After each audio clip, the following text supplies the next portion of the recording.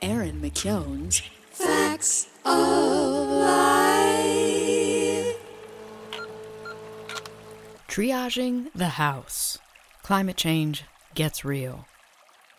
If all the hurricanes were virtual, hurricanes were mutual, hurricanes so sensual, what would our weather be? My heart is not invincible, my heart it breaks on principle, so my heart it has to be stable, whether I'm in love with you or not.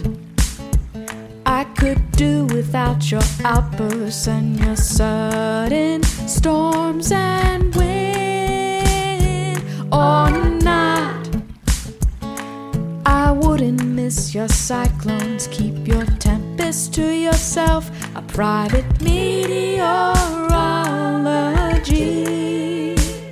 If all the weathermen predicted that our weather make us lovesick, we'd weather their rhetoric with feminist aplomb. If all the hurricanes were virtual, hurricanes were mutual, hurricanes so sensual, this is what our love could be. Today's audio is wet.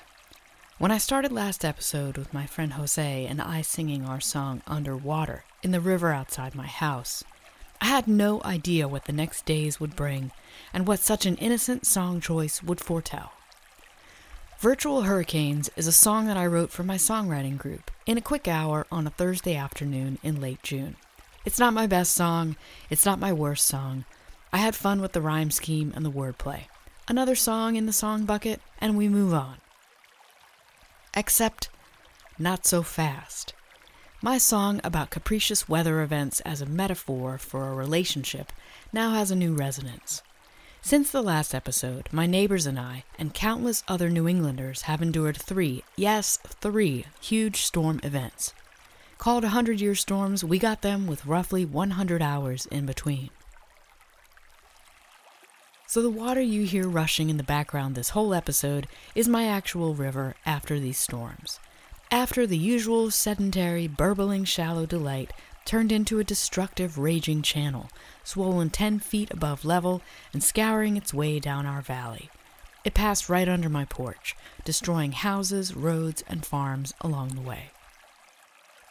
I have lived in the same house for 18 years. It's a great house, which is why I have stayed even though I don't own it. The main part of the building is from the 1920s, if not earlier. And I've heard from neighbors that it was an ice house or a mill or a depot for the electric rail line that used to run from here to Boston. The second half of the house was added later, maybe in the 60s. The whole place has a charming, Frankenstein-like feel.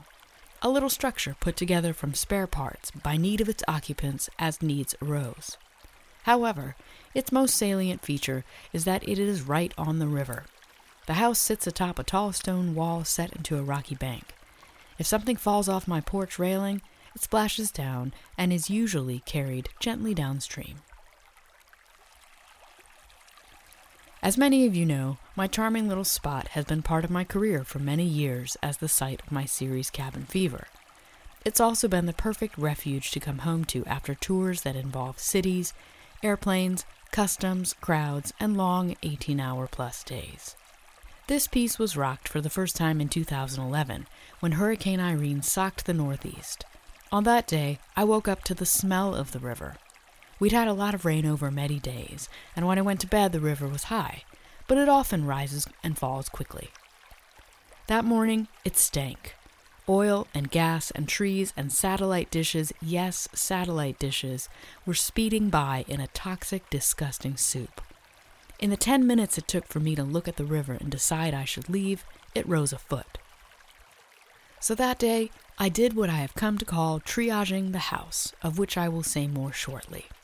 I quickly gathered what I could, threw some stuff in my car, and hightailed it over to a neighbor's house on a big hill across town.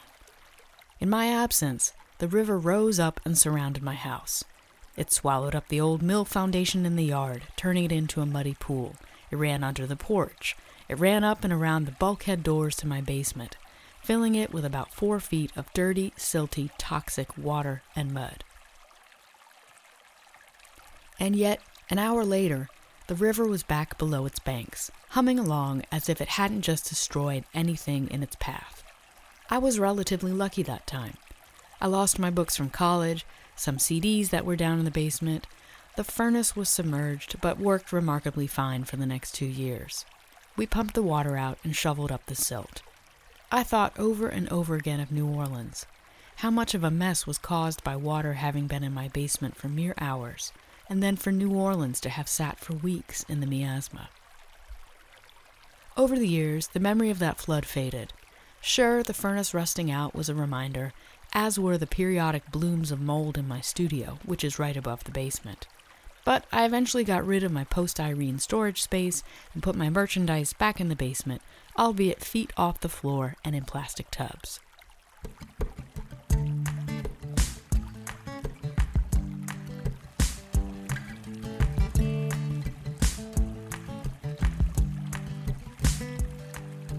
Hey y'all, this seems like a good moment to pop in and drop a few announcements on you. This fall, I will be out on the road across the South with my good friends Welcome to Night Vale. I'll need help at the merch table for all of these shows, so you show up a little early, help me before and after the show, and in exchange get 2 awesome seats to the performance. Drop me a line, aaron@aaronmckeown.com, if you can join me. First come, first served in each city. Now that summer is waning, this pod essay will be getting back to my first and third Wednesday production schedules. What a great time to become a subscriber if you aren't already. What a great time to tell a friend about the facts of life. These small actions really help me out a lot. So, thank you for listening, subscribing, and sharing.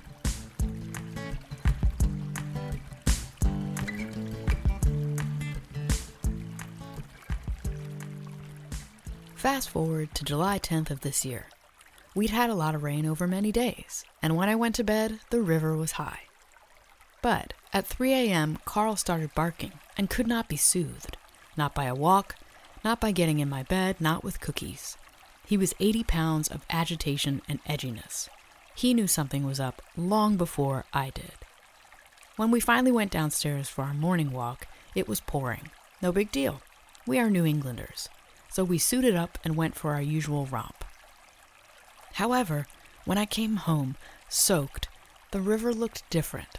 Suddenly, it was a darker greenish-brown color. It was rising quickly as I stood on my porch and watched. When whole trees with car-sized root systems turned up to the sky came rocketing by, I knew it was time to leave. And thus, for the second time in my tenure here, I triaged the house. I hope you never ever have to do this, but if you do, here's a handy guide. 1. Start with the basement. This is where the water will come first, if it isn't already there. Make a guess as to how high the water will be. If your guess is wrong, you do not win a prize. Determine what you can afford and not afford to lose. In this case, I knew I could not afford to lose the books and vinyl I have stored down there. Not the fun kind of books and vinyl you have in your living room, the kind that costs tens of thousands of dollars and represents many years of income. 2. In the pouring rain, haul these large boxes up your narrow stairs and toss them through a window into the studio. Dodge your dog who thinks this is a game. 3. Leave behind the thousands of CDs because no one buys them anymore. 4.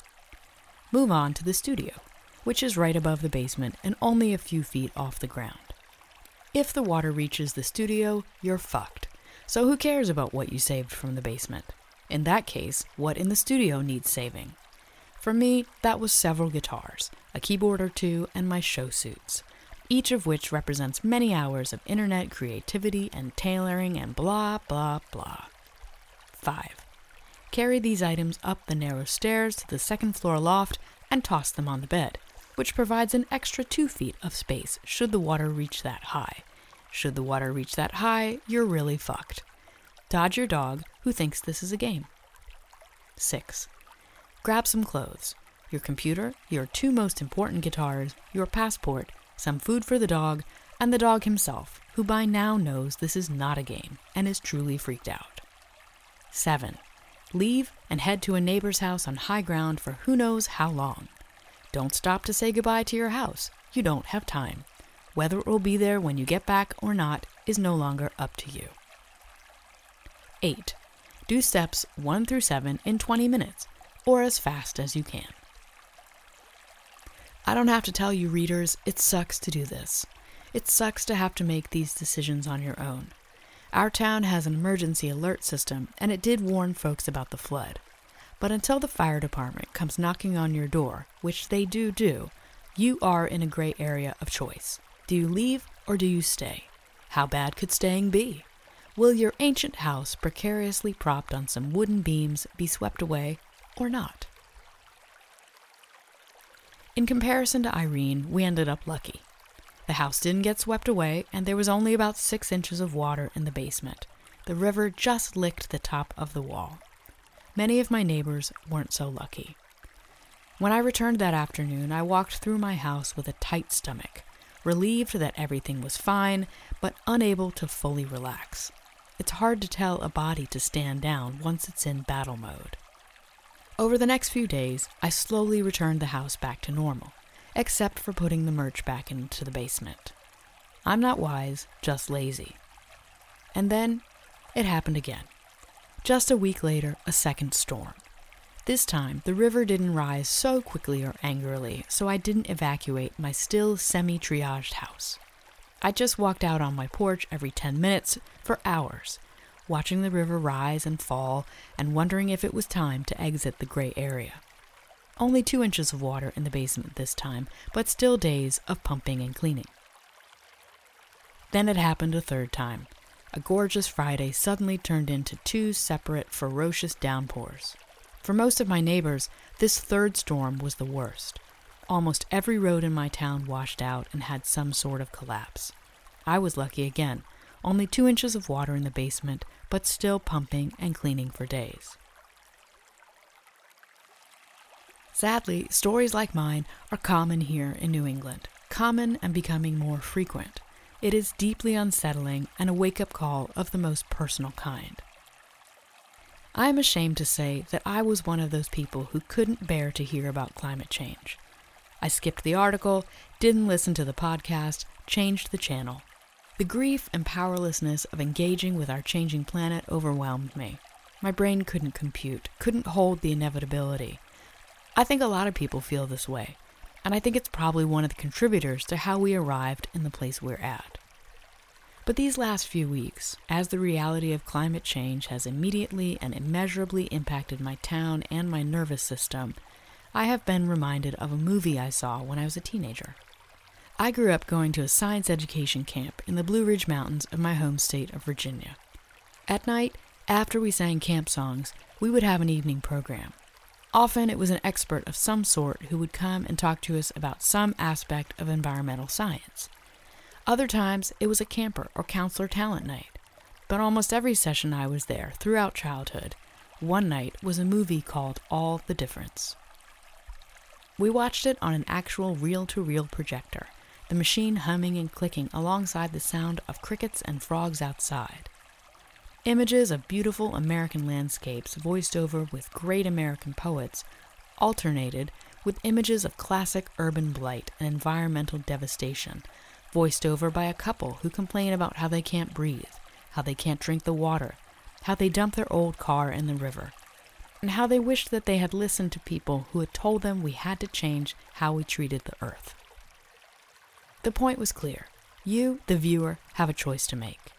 Here are 2 outcomes: a gruesome, toxic future brought on by your carelessness, or picturesque vistas and classic verse. Only later as an adult was I able to find out more about this movie. It was made in 1970 by Kodak, presumably to sell film, and was voiced by the legendary comedy team of Nichols and May. It is so of its time that we never really took it seriously as kids. It seemed like an artifact rather than a warning. But boy, do I take it seriously now. I bet we all do, whether our houses have flooded 3 times in 2 weeks or not. We didn't listen to the poetry and take care of the earth, and now it's probably too late. If all the hurricanes were virtual, hurricanes were mutual, hurricanes so sensual, what would our weather be? My heart is not invincible, my heart it breaks on principle, so my heart it has to be stable, whether I'm in love with you or not. I could do without your outbursts and your sudden storms and wind or not. I wouldn't miss your cyclones, keep your tempests to yourself, a private meteorology. If all the weather... Hey y'all, ooh, what a bummer to end this episode on. Sorry about that, but you know, the facts of life are the real facts. So that's how it is. Thank you so much for listening. This concludes the audio for this episode. Don't forget, you can always read it online at Substack. There's a lot of fun pictures up there right now. And please spread the word. Thanks so much, y'all. See you soon.